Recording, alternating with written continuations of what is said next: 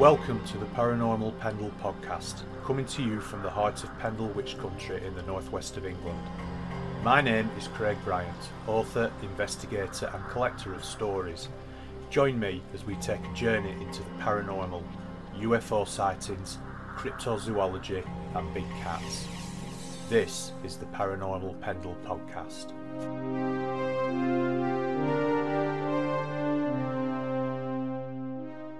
Welcome to episode 30 of Paranormal Pendle, broadcasting to the Paranormal UK radio network at paukradio.com.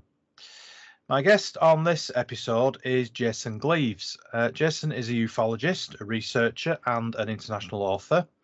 He's the author of several books, including The UFO Photo, The Ufology Umbrella, and his new book, which I'm hoping he's going to tell us all about, is entitled UFO Encounters, Up Close and Personal. So, first of all, Jason, thank you for coming on the podcast. Really great to talk to you. Aye, that's great. It's a pleasure to be on your show. Now, I can tell from your accent that you are from Merseyside. Am I right?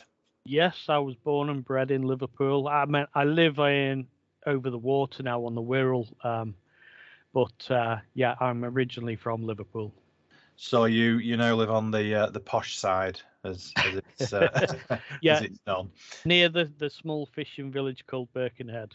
Oh, that's Birkenhead. Well, I'm married to a Scouser, and her grandparents lived on the Wirral when they were alive. So we've driven through the tunnel several times, and there is a definite change of accent when you go from one side of the water to the other.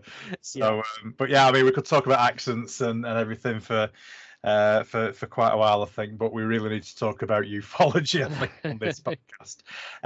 Can I ask how you got into ufology in the first place then, Jason?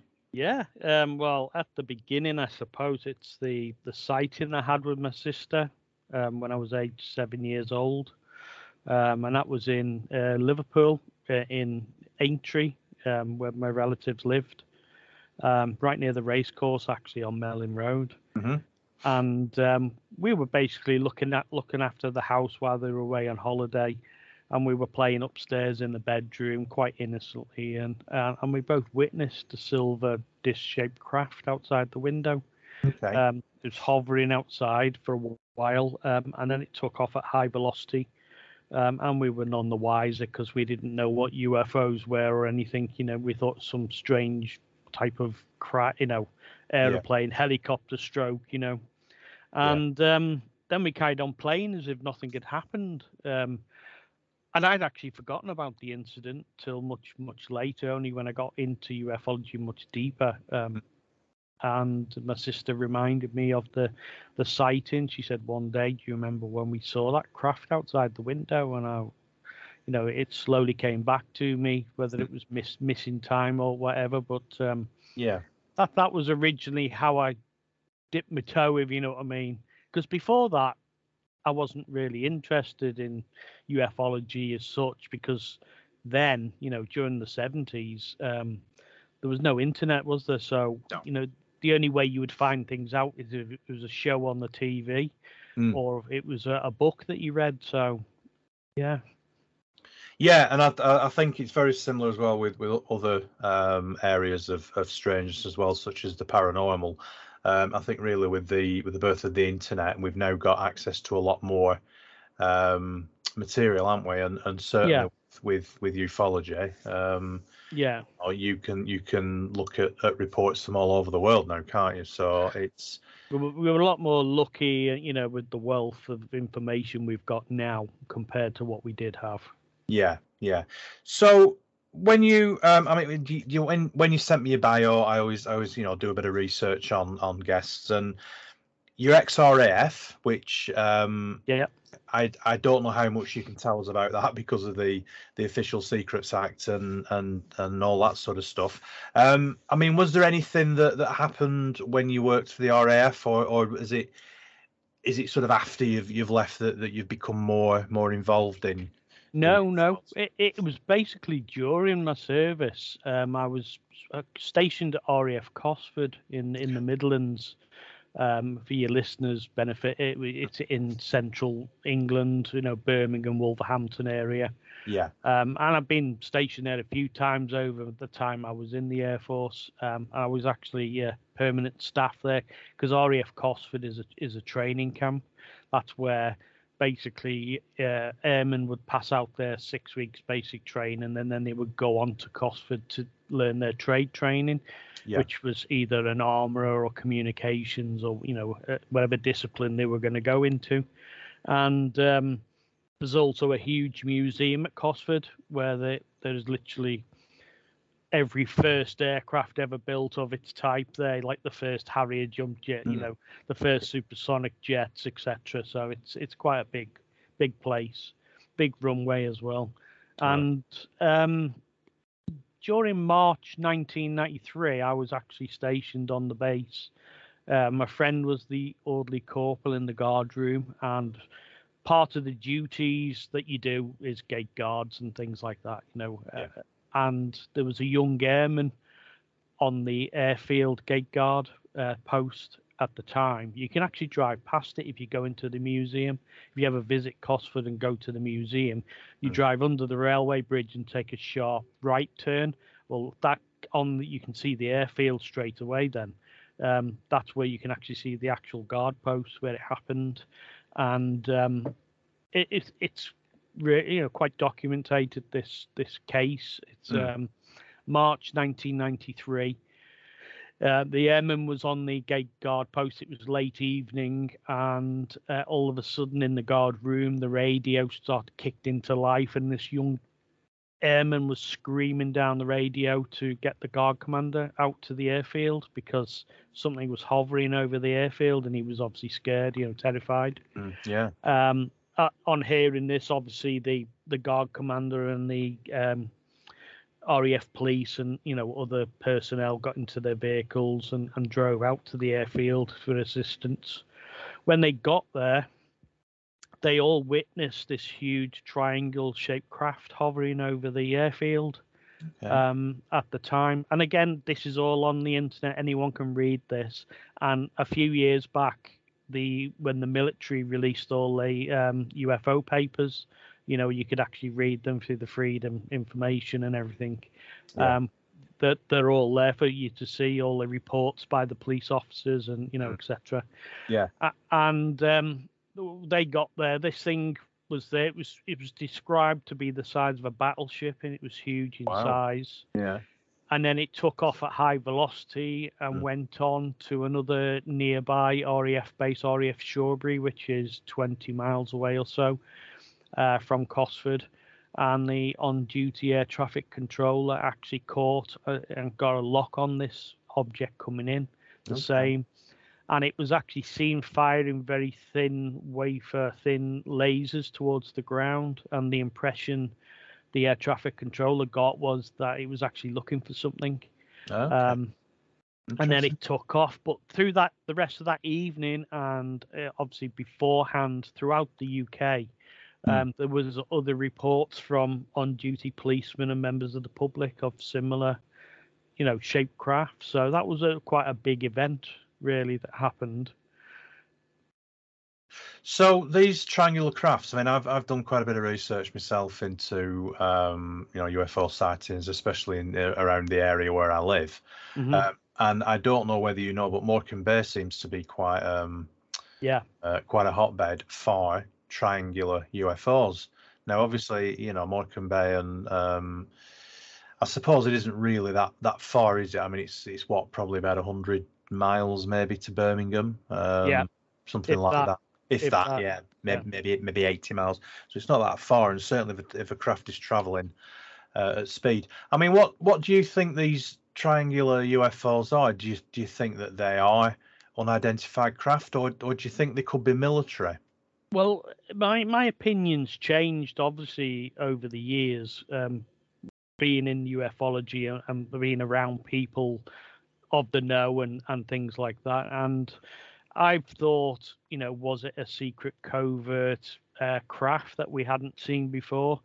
Or was it, a craft of extraterrestrial origin? We don't know. But I mean, I only go back to the time when I was serving in the Air Force, and when I went to the first Gulf War in the early 90s, Desert Storm. And the first time I ever saw the stealth bomber was there as it was flying. And, if you take a look at that first time and you haven't seen it before, it's a UFO, isn't it? So, well, it is, yeah. And it's certainly very angular, isn't it? And it's certainly very triangular in shape.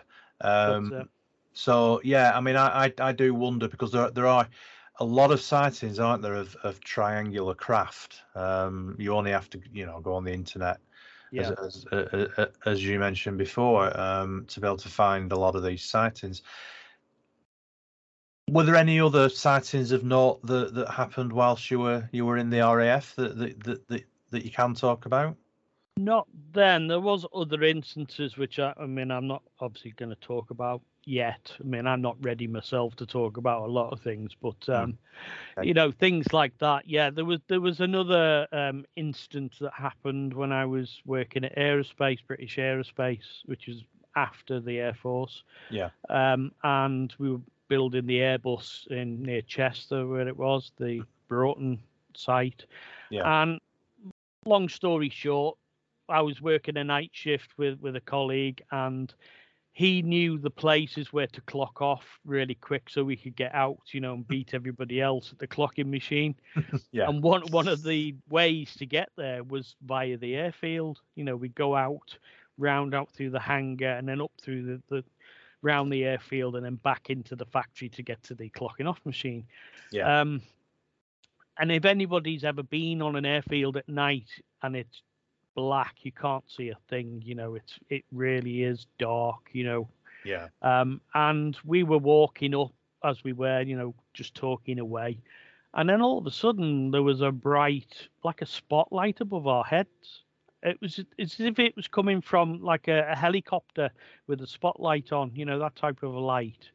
And we carried on talking, and I was looking up, and every so often, and then it went out. It sort of disappeared, and it was one of those unusual things. But we got further up to the door to go back into the factory, and I actually turned to my friend and said to him, did you just see that bright light then? And he said, yeah, but I didn't want to say anything. And it's like it was a bit stupid. You felt a bit stupid, you know what I mean? It was one of those things. But we could never explain what it was. There was no sounds of aircraft a bit in the sky, especially not low, helicopters, etc. Yeah. And it was one of those, a moment of high strangeness, let's call it that, Shall we move on to your books then? Yep. I mean, one question I was going to ask you, actually, just before we do move on to your books, was do you get people contacting you about their own sightings then? Do you get quite a few people doing that? Yeah. Well, that was really how it started. That was even before the books. Right. What I would do, I would literally, obviously getting more and more into ufology and looking at the old cases that we've all been brought up reading, the famous Roswell and New Mexico and Rendlesham Forest. We read everything, didn't we? And the actual cases that had actual images, I thought, well, with the technology, it's changed with Photoshop. And I say Photoshop because I don't use Photoshop to change the photograph. I just use it for the filters. So a good way to explain it is if there's a nighttime shot of an orb or a disc or something in the sky, if you invert it, it becomes like a photo negative. And then you can actually see the object much better and do a better analysis of it, and get in there. So that was the reason. So I just thought I'll go back over old cases, which I did in the first book, and basically see if I could debunk them or see if they were real, or and I debunked a couple along the way, but a lot actually stood up, to whatever that I went into. Okay, so you've just piqued me interest now. So go on then. The debunked ones. Do you want to tell us? Yeah, well, two of them were. The first was the Solworth spaceman. You've heard of that one? where Yes. it was a picture of the girl, a young girl. Her father took a photograph of her on the moors, where she was actually out, with her father. Nice view and everything. But as he took the photograph, above her was the image of a so-called spaceman, wasn't it? Above, Yeah. And I actually debunked that one just through research of going in, just like anyone. I say to anyone to do their research. Long story short, that isn't the only photograph. Obviously, with that case, there are other photographs that go with it. And if you actually look at the other, you can see that her mother was present on the day. Okay. And in other photographs, she's playing with her mother. And I just did a basic overlay of photographs, and the mum was wearing a certain style of dress with short sleeves, etc. And then I overlaid it to the image of her, and it's the same dress. Right. So it worked out really, and the lighting and everything, that it was her mother that was turned, but it was the actual effect. Yeah. And then if you go back into the actual people involved, the camera that was used, because everything, all the information's there. Yeah. The camera was actually used. It didn't have a viewfinder like you would see in the old 35mm cameras. The viewfinder, you'd actually look through the top, and that was your photograph, wasn't it, that you got? That's right. Well, this camera didn't have one. It was one that you held lower down towards your chest. Oh, yeah. Aimed at what you were taking a photograph and crossed your fingers that you got it, Yeah. Yeah. And he took a few photos, but that was the thing he said. When I took the photograph, I couldn't see anybody or anything behind her, which he probably couldn't, because the camera was lower down in his chest area. Yeah. And where he was looking was eye view, which was above. So the camera picked up. Do you know what I mean? It was the difference of him picking it up. Yeah. Anyway, I debunked that and put my findings out there, and obviously upset a few people. Yeah, but you'd probably get a bit of kickback from I always supporters. do. Yeah. But that's the sort of thing I do. If I find it not to be what I think it is, it's just my opinion, but I will put my findings out there for anyone to look at. And also, if new information became available, I'll be the first to be corrected and say, I was wrong or whatever. So it works both ways. Another case I debunked along the way really was Mr. Dean was actually saying it was a UFO photograph. Long story short, with this one, it was taken by the Apollo astronauts on the way to the moon. Whether you believe we went to the moon or not, they took it out of the capsule, and they said that they had craft that were following them. I'm not disputing that craft weren't following them to the moon, but on this occasion with this photograph, anyway, if you look at the photograph, it looks like a disc-shaped object, and it's got great detail on it. And for years and years, I've actually looked at that and thought that is a legit photograph, because it was taken by the astronauts and everything else involved. Again, you just roll your sleeves up, get in there, start to do your research. And I looked at the actual reference number of the photograph from NASA. So you can go back over the archives and look at the actual photograph. And I thought, because that's what I do, I always ask everybody when they send me images, I always ask for the most up-to-date original image they can give me, because it's the best to do the analysis on. Anyway, I looked for this like I did for the original. I found the reference number and it was all there. When I picked out the actual file, an image, there was nothing in the frame. And I thought, well, we're getting a bit of a bum steer here, we've been sent in the wrong direction. And but I didn't give up then. I start to look further afield. So I went sort of a couple of shots either side of the original photograph. And there it was. I found it within one of the images to the side, giving you the wrong image number. All right. So I found that, went in, did the analysis again. I saw, well, there's the dish shape. You could see the dish-shaped object exactly like you can see with the blown-up version. And when I went in, used the Photoshop, used the filters and inverted and everything, you could see that it was actually the third stage part of the Apollo rocket. All right. Yeah. And it was because it was rotated in such a way, and it was actually following them towards the moon. It was with them for a while, and as it rotated and caught the sunlight, you could see the oval of the interior fuel tank. Right. So, and again, I just did a basic overlay of the two photographs, the one that was said to be the UFO, over this image, and it was a perfect match. Right. So again, I bet you got some comments coming back about that. I was trying to think of an nice way of putting it. Yeah, stick's probably the best to use, isn't it?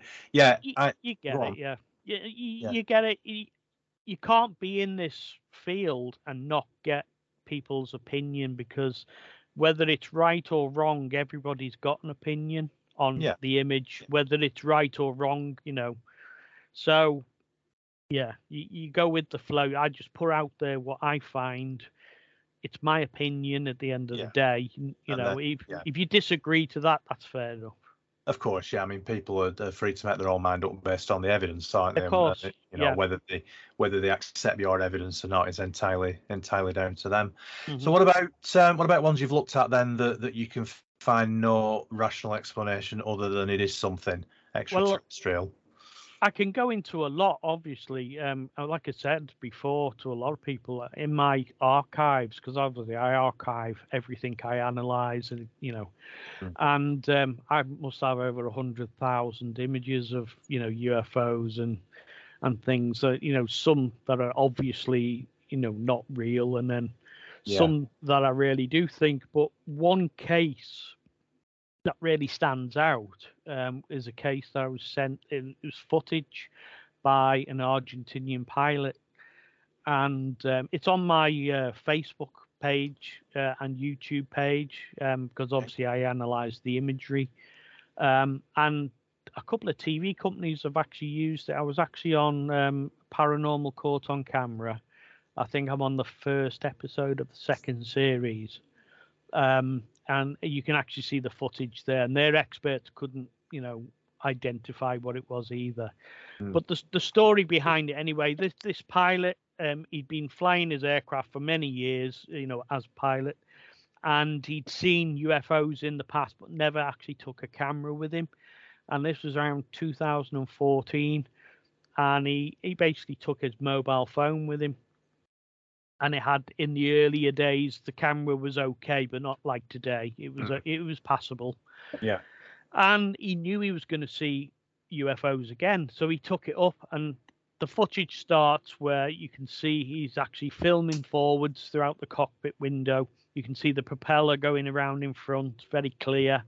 And beyond that, you can see the cloud base. He's about 10,000 feet up, flying along quite happy. And then from his which side was it? They actually flew out from the port side, the left-hand side of the aircraft. There was a long, elongated craft that flew and darted and buzzed right in front of his aircraft, probably a couple of 100 feet in front.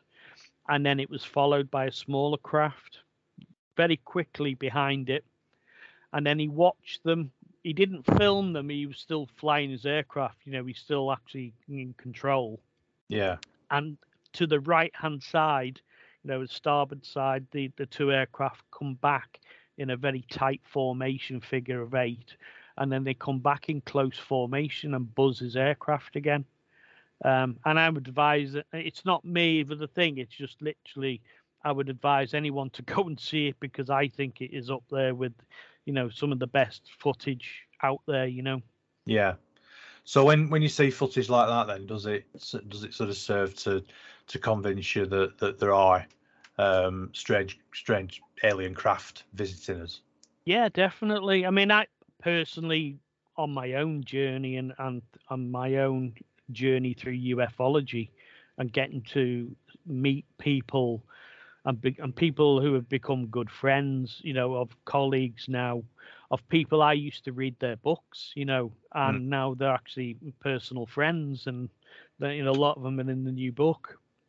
And I started off obviously with my sighting that got me in there, and then everything else related afterwards. But yeah, being ex-military and aerospace, it had to be nuts and bolts to me. The craft had to be, physically there in front of you, like an aircraft. yeah, And over time, my opinions changed vastly. Because with people I've dealt with, like Peter Slattery in Australia, James Gilliland in Mount Adams, ECETI, all the different people around the world have come forward, and you realize that the craft are multi-dimensional in appearance and the way they travel and the types of craft, then it's not nuts and bolts, and that's really where we've got to start thinking outside the box. yeah. That's really interesting. Well, you mentioned actually then about your new book. Obviously, I want to ask you about the new book, and anything that's in there that you particularly got interested in when you were writing it and researching it. Well, I could say that I always say this, I'm really humbled that the people actually took their time to give me the cases.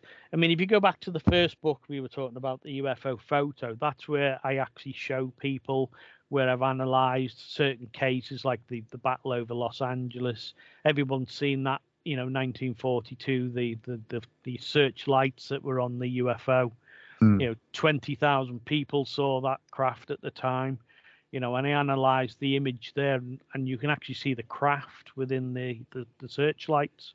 So you think that was genuine then, do you? Yeah, definitely. Because at the time, America had only just entered the Second World War, about 3 months into it. And they all thought at the time, the military especially, because they had the artillery guns and everything around, that it might have been the German Luftwaffe or the Japanese that were actually coming over to bomb Los Angeles. Yeah. And they shot an awful lot of shells and every artillery at this thing, and it didn't bring it down, didn't make an impact in it. And, it stood the test of time. And when I analysed the images, and you can see the craft within there, and then there's a solid object within those floodlights. It's one of those that has actually stood the test of time. But in that book anyway, that's what I've done. I've analysed famous cases, and I've actually shown people how I analysed them using Photoshop and how they can use the techniques with using filters, etc., to actually get in there. And then I explained the electromagnetic spectrum, which is the human eye can only see in a very short field within that spectrum. Outside of that, you've got radio waves and microwaves, infrared and ultraviolet, etc. We can't see those, but we can only see a short, and I tried to explain that in more depth. And then the second book, the ufology umbrella, with my path, journey, etc., whichever you want to call it, one door opens, one door closes, I should say, and another 5 open in ufology. You can go down so many different paths, of abduction, sightings, cattle mutilation. You can go on and on. You literally, and in this, I mean, I didn't realize at first. I just thought there was 1, 2, and 3 categories of close encounters. And that was Dr. Hynek who actually, brought those categories out. Okay. What are the categories, if you don't mind me asking? Yeah, well, but again, like I said, it isn't just the 1, 2, and 3. It's 7 categories in total. And you've got to remember, ufology it keeps changing, it keeps evolving. It moves on and on. So 1, 2, and 3 are basically under the witness. You've actually seen a sighting. It's an aerial phenomenon, something unusual, a disc shaped. it's something that you don't know. So, and then CE2 is it's witnessed, but it's associated or unknown phenomena. So it's actually, people can't explain what it is. So it's basically like a crop circle or something like that. Right.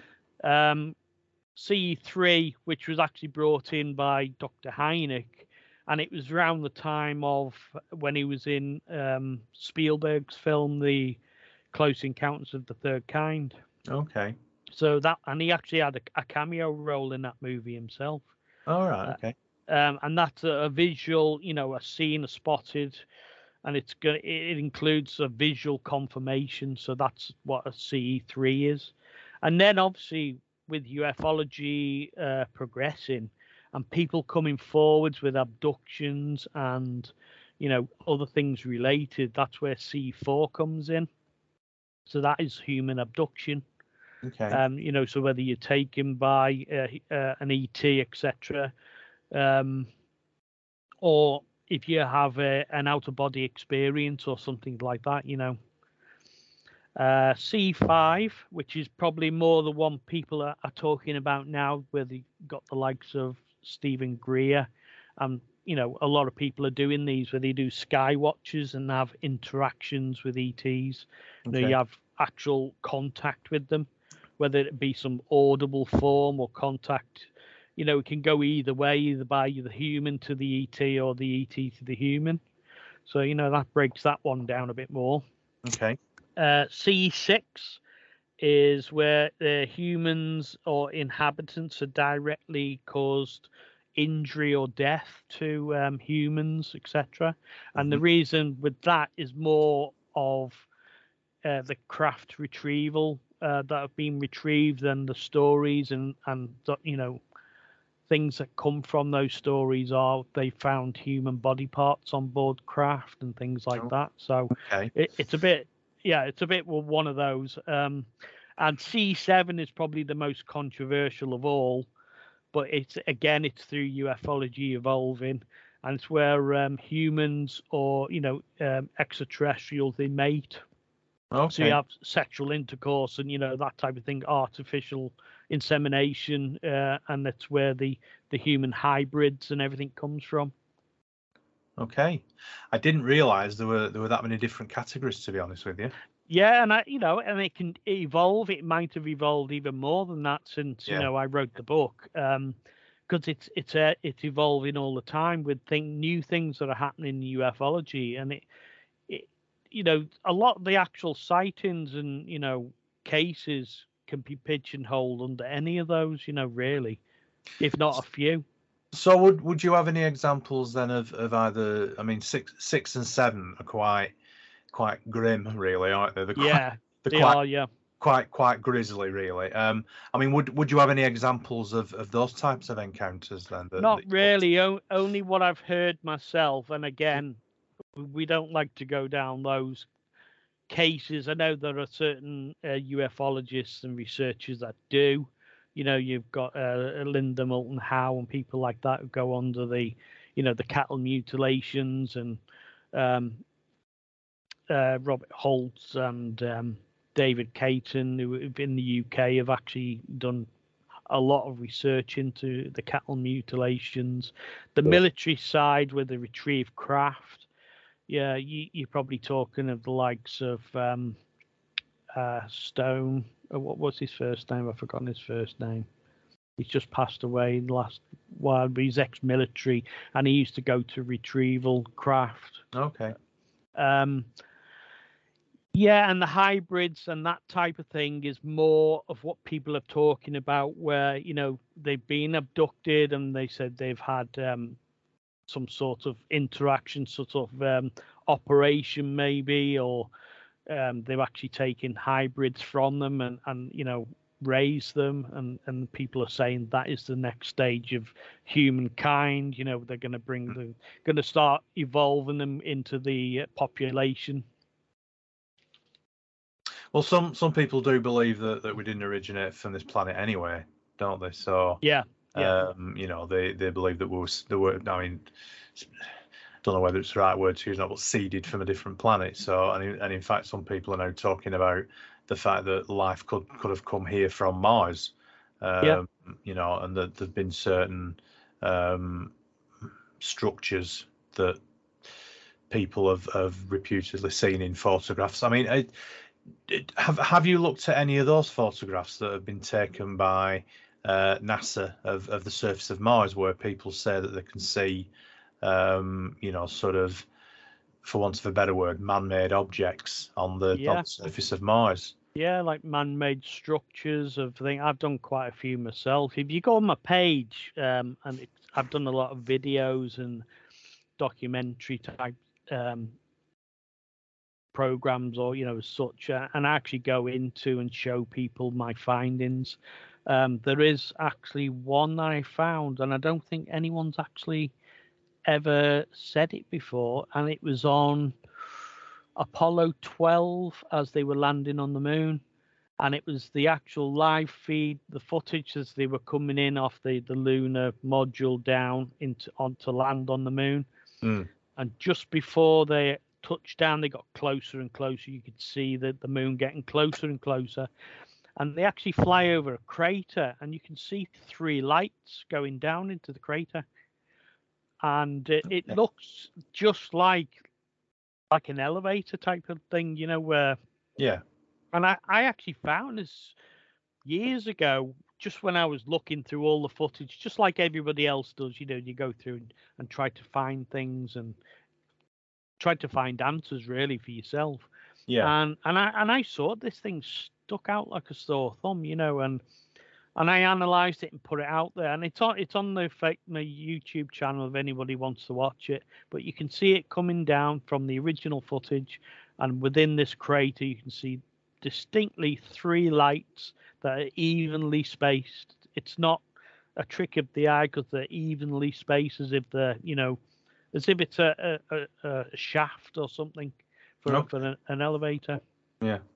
So it's not sort of like reflected light or anything like that through the lens. No. It's I've tried to eliminate again, but you know, at the end of the day, it's my opinion. You know, there's things like that. I found craft within the rings around Saturn. You know, Saturn, and you know, and the moons around Saturn, and obviously craft that are literally within. As you zoomed into the original photograph, you know, these craft are like hundreds, thousands of miles in size. You know, they're huge. And again, on Mars, like I said, you know, there's a lot of structures. I mean, you can actually see things, and your mind will play tricks on you, that you can see birds, you can see humans, you can see faces. Yeah. I just advise anyone to get in there, you know, go and have a look, you know, because all the information is out there.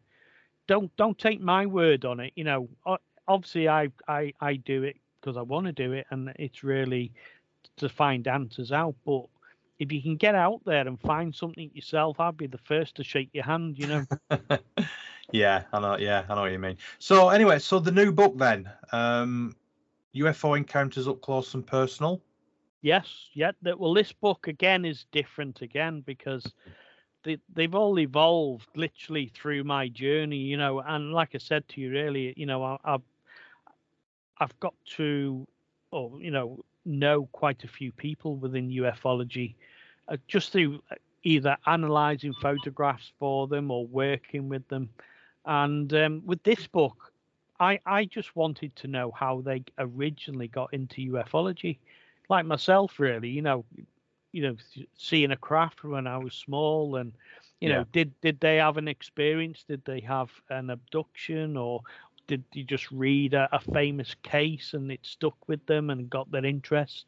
And I just reached out to literally everybody and anyone, and you know, the people that got back to me, the book, I couldn't fit them in. There was that many that got back to me. And you know, I've got Philip Mantle and Malcolm Robinson, Bruce Maccabee, who's somebody who I've looked up to for years, because Bruce has literally been the forefront of analyzing images and etc. You know, so for him to he actually gave me his first ever scientific paper he wrote, Okay. That's what got him into ufology, and it's how a scientist, why would they research ufology? And it's never been published before, etc. And he's kindly given that to go in the book from his account. Okay. I've got Philip and Ronald Kinsella, Kathleen Marden. Kathleen is the niece of Betty and Barney Hill. Okay. And Yeah. she actually speaks about the time she was sat in the family home when Betty and Barney Hill were telling the family what happened to them. Mm. So it's from her point of view, Yeah. Mary Rodwell, great lady, brilliant researcher with a CERN in Australia. And she talks about the Chinese Roswell case. And again, I've never heard of that myself, until she came out. No, well, I must admit I haven't, to be honest. No, yes. I've never heard of that one. And she goes into really, really great detail, as she does with everything. And it was basically a craft very similar to the one at Roswell, and it crashed on a military base in China. And they actually came out and retrieved the craft and the extraterrestrials, and I think there was a one that was left alive, and so you can read into that into real depth.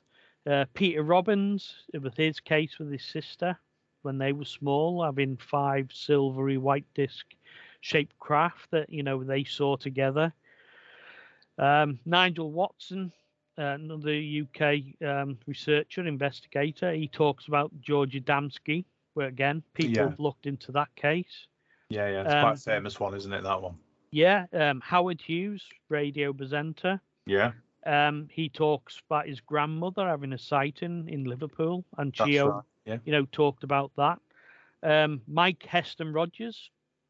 Mike Rogers was the lead hand of the 7 who were involved with Travis Walton. Okay. And Mike was actually, if anyone's ever seen the film Fire in the Sky, he was the lead hand, and Travis got out the truck, saw the UFO, went underneath. The laser beam hit him, threw him off his feet, and they drove off in the truck scared, thinking he was dead. And then Mike went back. And when I approached Mike and said to him about it, I said, I'd like to get how you got into ufology. Was it the Travis case that got you in, or? And he said, well, no, surely you want to be talking to Travis, you need his. And I said, no. I said, everyone knows what happened to Travis. It's you one want of it from a different angle. biggest cases. So I said, you saw the craft. You witnessed the craft. What happened, and he goes into great depth. The smell in the air, the electrical smell. That the craft literally looked like a new sports car. It was like gleaming, and that was the impression he got of it, and highly polished. And the oscillating sounds of the craft. All things you wouldn't think of. Those sort of tiny details that most people wouldn't want to know about. Yeah, it sounds like a real who's who. Oh yeah, in the UFO world. That's just the tip. I've got Steve Merritt in there. I've got David Caton, and David Caton talks about the case over RAF Cyprus in the 1950s, 1958, in the Troodos Mountains. It was a radar unit, and he was based over there with a friend, obviously at the time, and they actually tracked a craft very similar to the Tic Tac type of craft that's been released by the US government recently. And they actually followed this craft going over the Egyptian coast. And it was at 38,000 feet, and it went to 60,000 feet in a second. Wow. And it was literally, they actually worked out that the speed it was traveling at was 18,000 miles an hour. Well, there's nothing man-made can travel at that speed, is there? No, and that we know about. We're talking 1958. Yeah. This isn't 2000 and whatever with the Nimitz and things like that. And then I've got other people I know. Brian Nasher, one of my friends. He used to be in the 80s band Frankie Goes to Hollywood. Oh yeah. and he actually tells me of how he used to sit there and watch Doctor Who with his, and read Chariots of the Gods, Eric Van Daniken, etc. And Yeah. it's like you said, it's a who's who, and that is just a tip. I've got authors in there from Italy, Brazil, and they're all telling me how they got into ufology. Yeah. It sounds absolutely fascinating. I'll be honest with you. And I'm definitely gonna have to get a copy of it because I mean, it really does. It's like a who's who encyclopedia, isn't it? Of all the greatest UFO cases. And I'm really humbled by the people that have taken their time to actually give me these cases, and and to write about, because it gives you a bigger picture of ufology, of the ufologists and researchers and presenters and anybody involved. It's how they were brought into the field. I mean, we all know from experience when we're doing research that some people are more forthcoming than others. Some people are quite happy to talk to you about their experience. I mean, I've had it myself, and I've been doing research, and I think actually it's quite reassuring, isn't it, that you talk to so many people who are quite willing to talk to you about their personal experiences and the sightings that they've had and the experiences they've had. And I think, to me, I think it adds more credence to the fact that they're quite open about what's happened, and to me that just makes it more plausible. The story is more sort of plausible. Well, like I said, where more and more people are waking up to what is actually happening around them, what is going on in the world, and the sightings and ufology. Because you go back to when I tried to go to as many conferences and things as I can, and when I first started to go to them, you were sort of known as the tinfoil hat brigade, weren't you? That went to these things, and it was nothing of the case. It's just the label you were given. But you go to these conferences and you meet people that are like-minded, like yourself. They've got amazing stories of things that have happened to them, or and they're there to listen to speakers just like yourself. But I've found over the years and up to modern day that the caliber of person going to these conferences has changed so much. You've got every sort of person from every type of walk of life going to this, nurses, doctors, etc., and they all want to know the same thing. They all want to know, are we alone, and things like that. So you've been involved in I believe in some research into the Calvin Parker case. Yes, that's well, I've been working on a graphic novel about the case, which is out next year. The novel, I finished my part, which is all the illustrations, and I've been working closely with Calvin. Again, for your listeners, Calvin Parker was involved with Charlie Hickson in early 1970s in Pascagoula, Mississippi, and they were both abducted by unusual looking robot-like beings and taken onto a elliptical shaped craft, and Calvin calls them the ugly ones. That's what he calls them. Okay. But they're quite unique in the way, because they've got like a pointed nose, pointed ears. They're very unique compared to the greys and other types of beings. And they were taken on board, and with Calvin, he had an interaction on board with a female ET, which a lot of people know about only because he spoke about it, but no one's ever seen anything or images of the female. So over the last year plus, I've been working closely with Calvin, and he's a fantastic guy. He's got all the time in the world for anybody. He's heart of gold. He's not in ufology for the fame or fortune, etc. He actually wanted to walk away from it all at the beginning. But anyway, I've been working closely with him via Skype. And what we've been doing is doing like a police fit, that type of a thing of the female ET. Okay. So I would draw the face, and then I would draw the eyes, how he would describe. Then I'd send it back to him, and he would say yes, no, that looks like her. And eventually we got to, a good description of her in total. I sent the image back when it was finished, and he said, yeah, that was her, and and this is a graphic novel I've worked on with Philip Mantle, obviously, and there's a writer in America who's doing the writing for it, Martin Powell, and he normally does the likes of Batman and Superman comics. Okay. And we're trying to do a different spin on it, so it's done like a comic type of graphic novel of basically the experience from leading right up to it, and then all the aftermath, where he was taken to the police, the sheriff's office, and they had the secret recordings of Calvin and Charlie, going down and right through, basically up to modern day. So how can you give us any sort of idea about how he described the female alien? What sort of physicality, shall we say? Well, I've done a special poster as well for it, which, because next year is the 50th anniversary of the case. Right. So that's the whole reason of the book coming out next year and everything. Yeah. And I've done a limited edition poster, which I've had done printed in Germany, and what I've done, I sent them to Calvin. He signed it, and then I've signed it, so it's like a double signature on this poster, and it's all of Dr. Hynek and the ETs on there, and the picture of the female ET, but it'll all be coming out next year anyway, properly.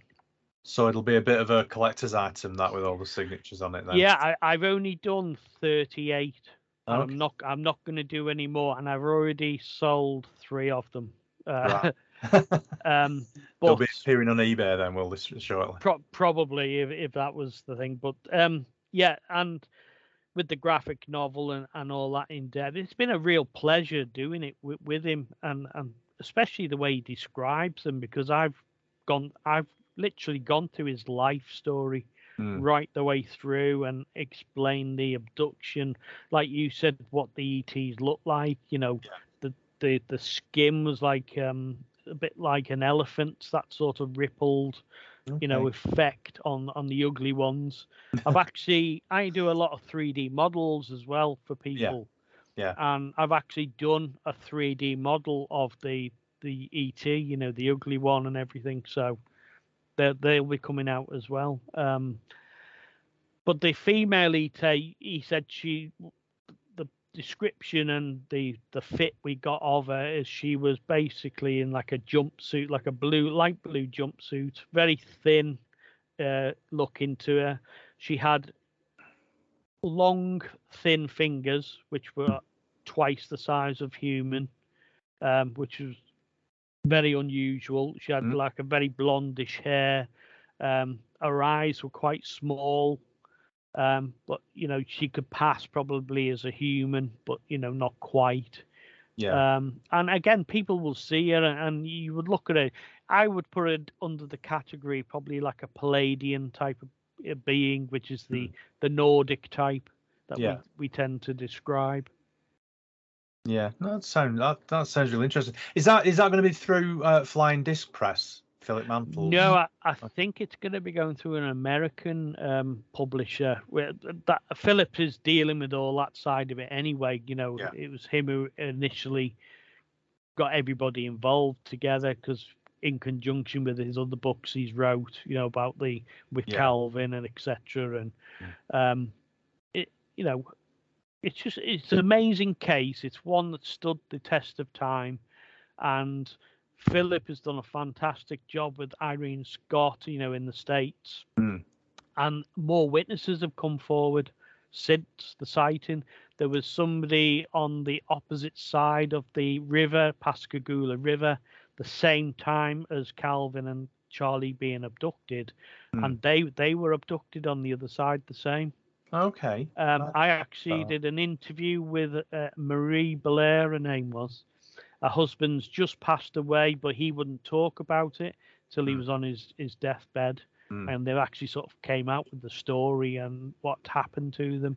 and more people have actually come forward saying they saw a craft that evening, and it just makes the case more concrete, more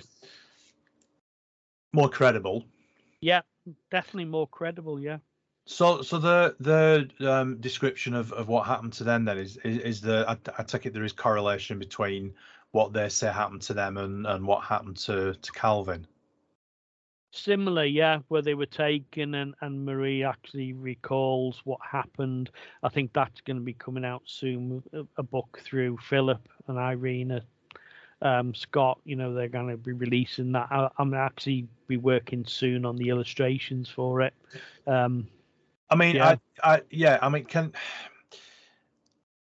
I need to ask on this particular point then. I mean, obviously, you believe that Calvin's story is credible. Do you think that their story is credible as well, or do you think there might be an element of them sort of jumping on the bandwagon a little bit? I don't know. I mean, you could always approach it. Again, it comes down to opinion, doesn't it? You've got to look at the facts. You've got to look at the time period and do things match up.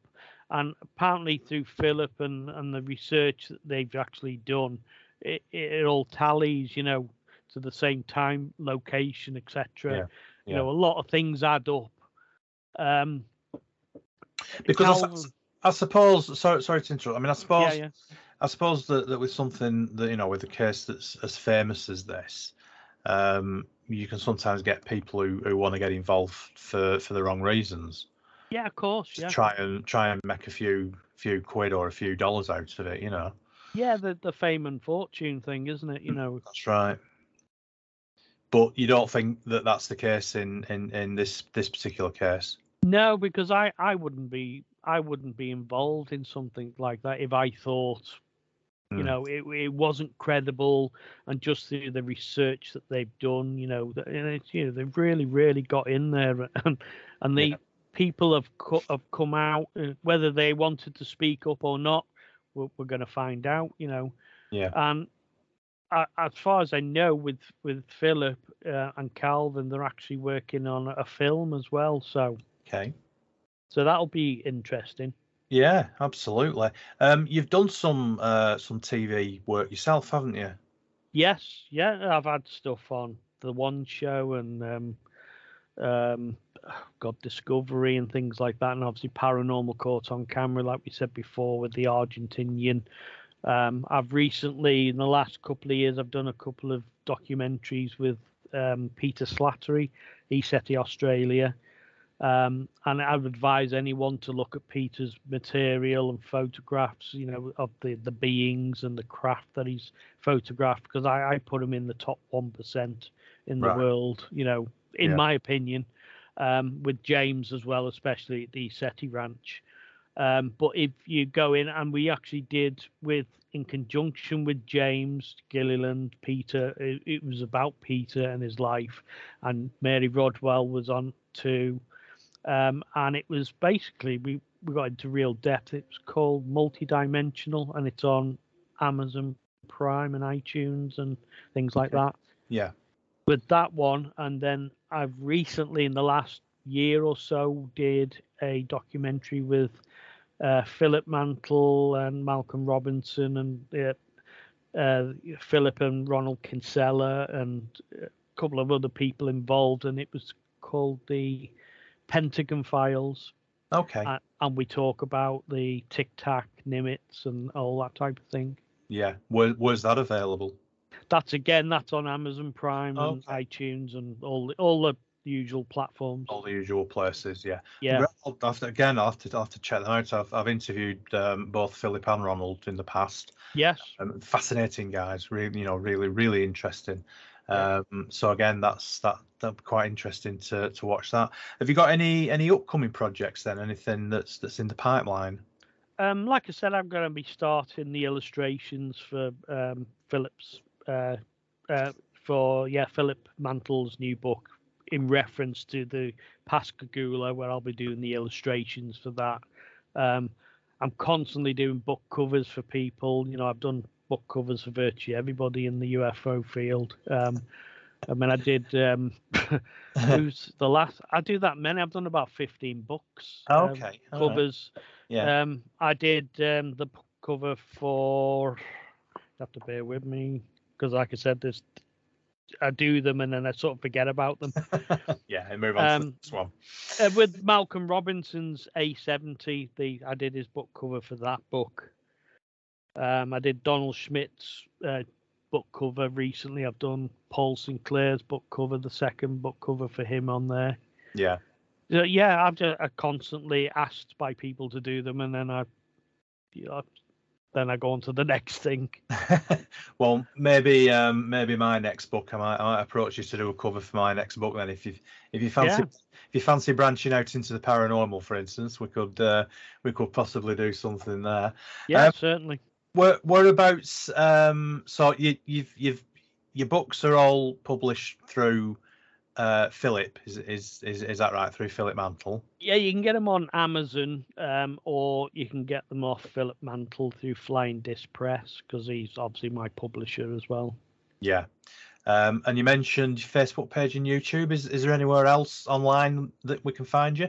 You can get me on the usual, like Twitter and things like that. They all come under the same heading, UFO Only. The Facebook, if anybody wants to contact me on there, I mean, I get inundated with people wanting images, analysing.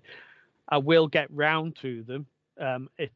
Because I don't charge anyone to do it. I just do them and send them back, because I believe in ufology we're all in the same pot. We all literally should be doing. It's for the good of the cause, if you put it that way. Yeah. And I do generally get round to them in the end, so people can bear with me, but they can contact me via Facebook, etc. Yeah. Do you actually have time for anything else in life? Because it sounds like you're an extremely busy full-time job. I have a full-time job because I'm signalman on the railway. So okay. Right. Like I said, I do 12-hour shifts there, and then when I'm not in work, I do all this. Yeah. So you don't have an awful lot of family time then, by the sounds of it. No. I've just bought a caravan, so I'm hoping to get away a bit more and have little breaks. Yeah. You'll probably end up going to UFO hotspots and spending the night looking up at the sky and taking photographs and stuff like that. No, it's interesting. My granddad was a signalman on the railway back in the 40s and 50s after the war. So brilliant. It hasn't changed much. It probably hasn't. No, it's probably still using the same signaling equipment, I would have thought. A lot of the lines. We still have Victorian bells in the box. Yeah. Do you have any strange stories about when you've been working on the railways, whether it be UFO or maybe even paranormal or something like that? Not really. I mean, obviously people have got to know that I write books and I'm involved with it, and they'll come out and tell me they've seen things, and they'll often send photographs, etc. I mean, there's been a couple of weird things that have happened, but nothing on the strength of what the military side that I've had. And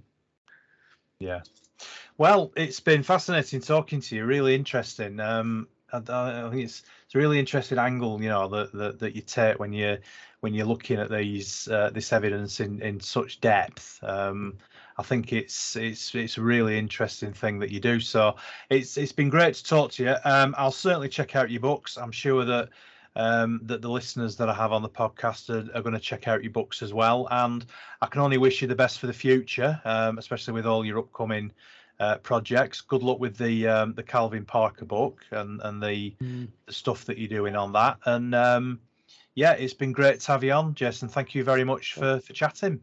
Thank you. It's been a pleasure. And like I say to anybody, I always really enjoy these talks and back and forward conversations, because we can banter about ufology, and that's what it's all about. Yeah, absolutely. Yeah, you can't take things too seriously, can you? No. It's been fabulous. Thanks for coming on. I really appreciate it. Thanks. You can visit my website at www.craigbryant.co.uk. Paranormal Pendle will return, and remember to keep watching the shadows.